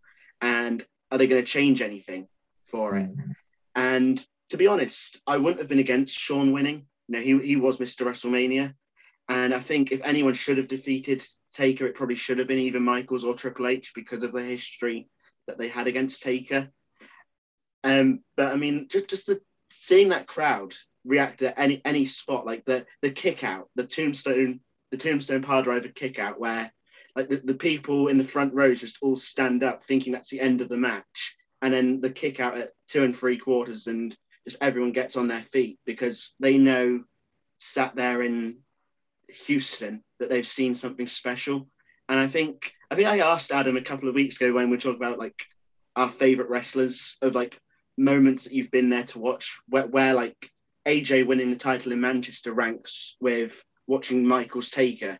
Because in that moment, did you anticipate that you were actually going to see one of the greatest matches ever? When you were sat there, when Michaels was making his entrance from the sky, did you think, oh, this is going to be something I'm going to be talking about in 12 years? Did you ever foresee that being a possibility?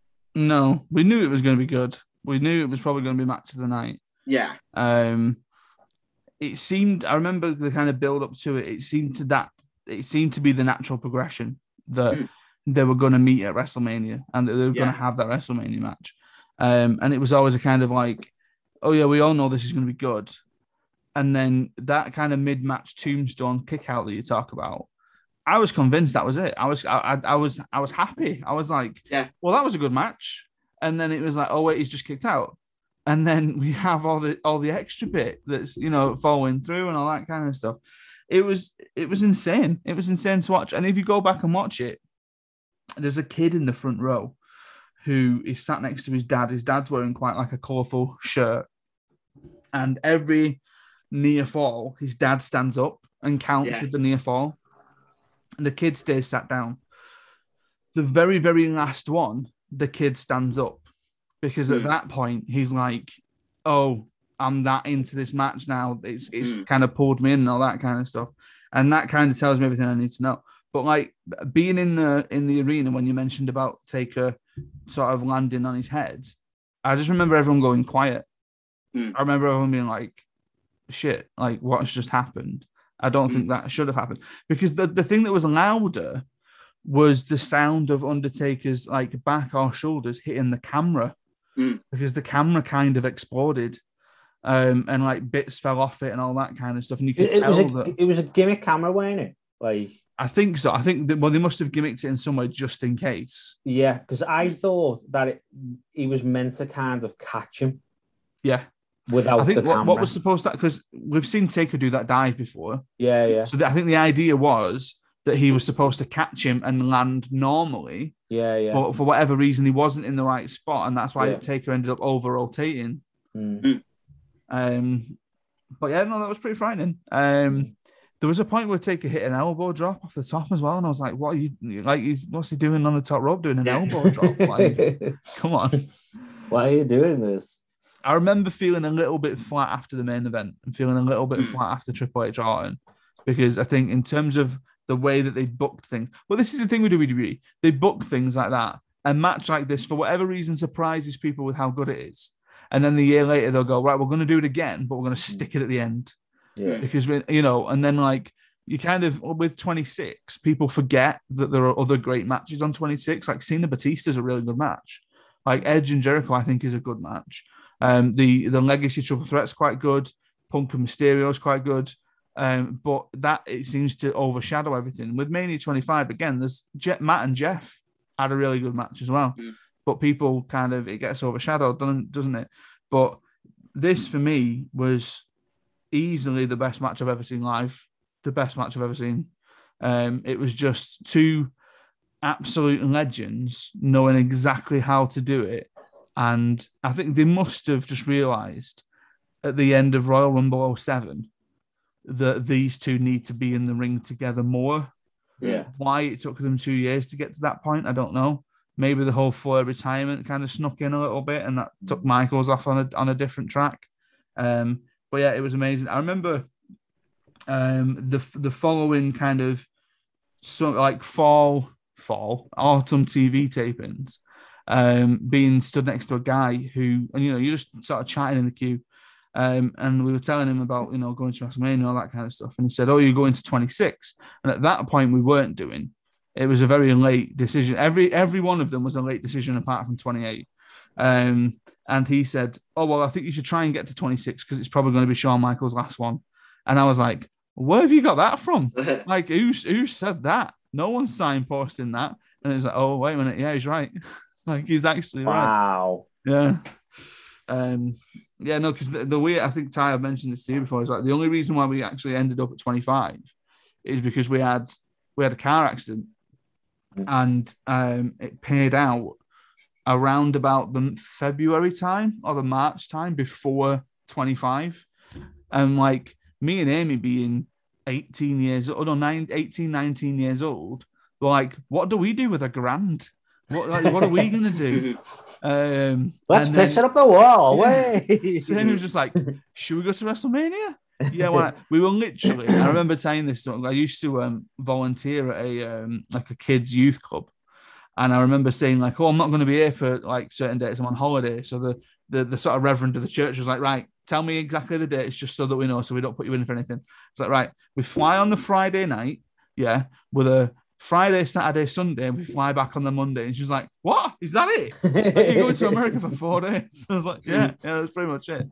And then we realized on the plane on the way back, you don't leave before Raw, because that was where Batista came back, and Amy was furious because she's a big Batista fan. Like, you make sure you watch Raw if you go. But yeah, it's great. It's an absolutely fantastic match. Loved it. Come on. Number one.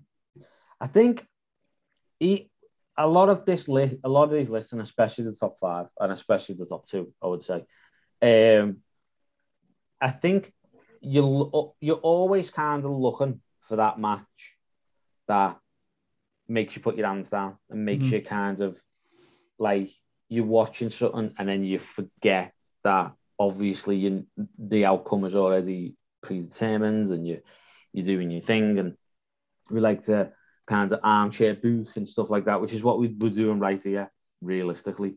And a lot of times we say like, "Oh, what if this happens? What if that happens?" and all that stuff. But when you see a pure match that is like this one, or is like the Hell in a Cell match where it's like super emotional and everything's going on, that's all you want out of a wrestling match and out to be a fan, is to forget that you're watching something that essentially, quote unquote, isn't real. You know what I mean? And I think if you find it's very few and far between that you find matches like that where you just get so engrossed in what's happening that you just forget everything else. And I think, Triple H Undertaker definitely does that without a doubt. I don't know anybody who's seen that match and not being like, not felt it and not being like, yeah, it's so fake doing it. Do you know what I mean? Or like, it's all this or it's all that. Do you know what I mean? So, yes, I'm willing to say that because I'm outvoted. That should be the number one match. You know what I mean? I mean, if we were doing like an aggregate score, I think it would end up being number one. Well, obviously, it would have to be, wouldn't it? Yeah. You bunch of bitches. To be fair, if we were doing that, my number 2 would be right down at the bottom. My number 2 wouldn't even make it. I was listening back to the first part of the tag teams one that went out this week, and it was like, Ty's number 3, Legion of Doom is our joint 17. Yeah, that's okay. I'm all good. We should do more of them because we're doing the women, aren't we? Oh yeah, we're doing the women. Yeah, it's right. I like doing women. Excuse me. I should say woman, really, because Oh, I'm married off, aren't I? Yeah, there's our top 10 over 2 episodes. It was, to be fair, I think the top of it was kind of made sense. Do you know what I mean? Like, we're not throwing out any random matches that we think is amazing that everyone else is like, what? Like, no, that was part 2. Yeah, that was part 2. So yeah, I think it was a good top 5, I think, and number 1 is well deserved. My number 1 is also deserves to be up there, but whatever, that's fine. I'll take one for the team like I usually do. I agree. Feel good. Yeah, it was fun. I don't know if we're going to do any more top 10s. If we've got any plans. Callum made a shout the other day. So I made the shout as I can hear a drill in the somewhere down the road. That's drilling through your wall. I really hope not. We're thinking of doing like a top 10 theme songs or theme tunes or entrance themes, if that's the term that you want to use. Because I was watching AEW last week. Nice. And obviously started to sing Cult of Personality. And my dog looked very confused and very worried. And then obviously Jericho came out and, got that Judas theme and then Jungle Boy's theme. And I just thought, you know what, let's do a top 10 themes. Okay.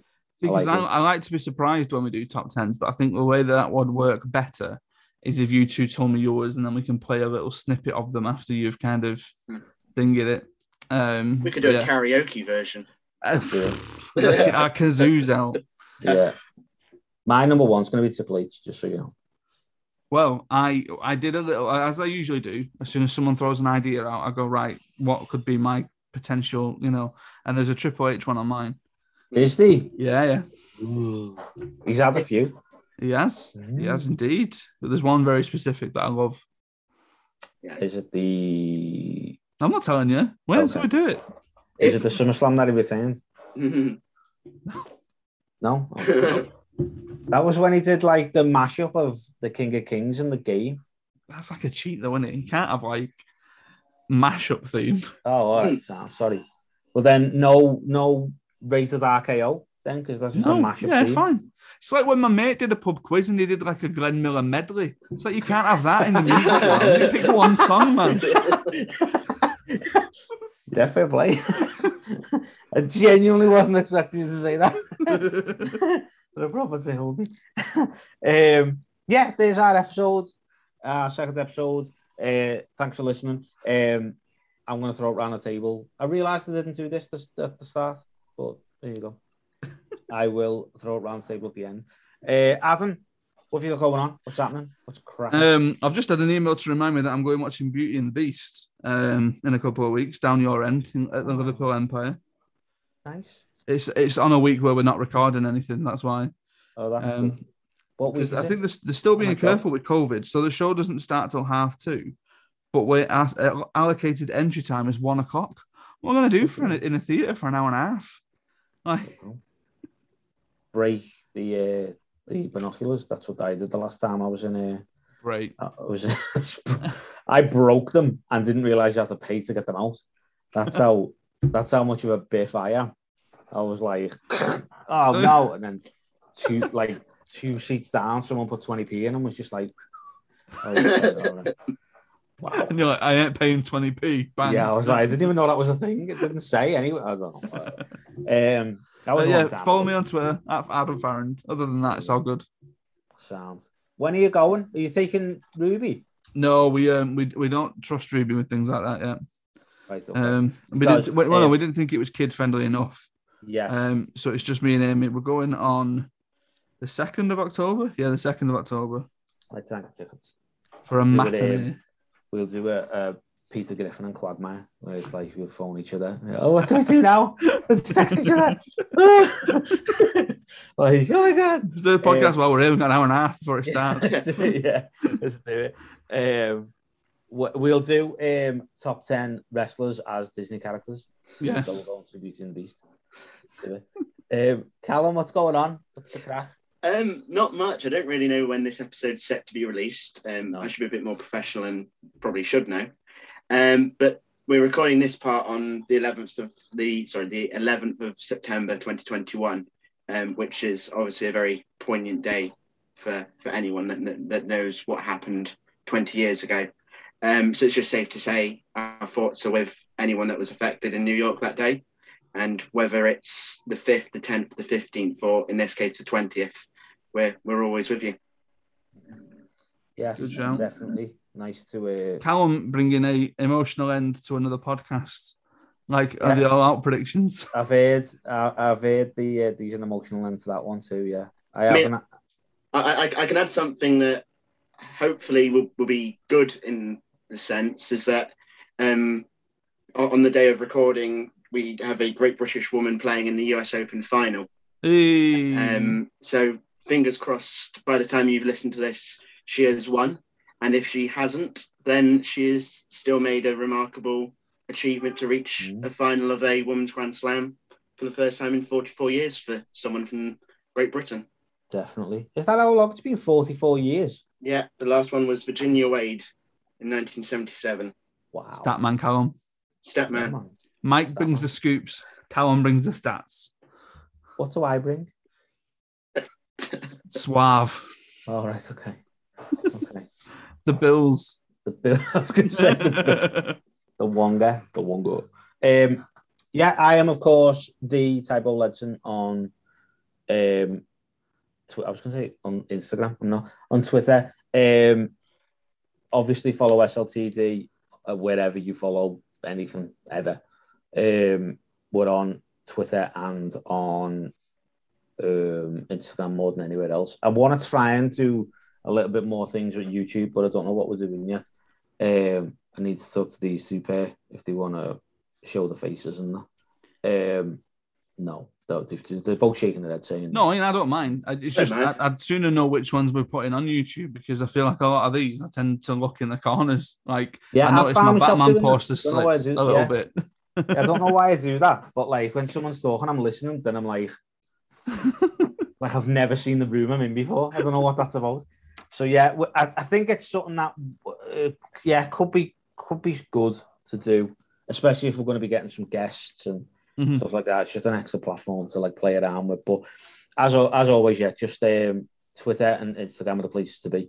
And if you've listened to this episode and you liked it or you hated it or I don't know, your top 10 or top 5 or top 1 is nowhere near ours, let us know. Let us know what yours is and we shall discuss.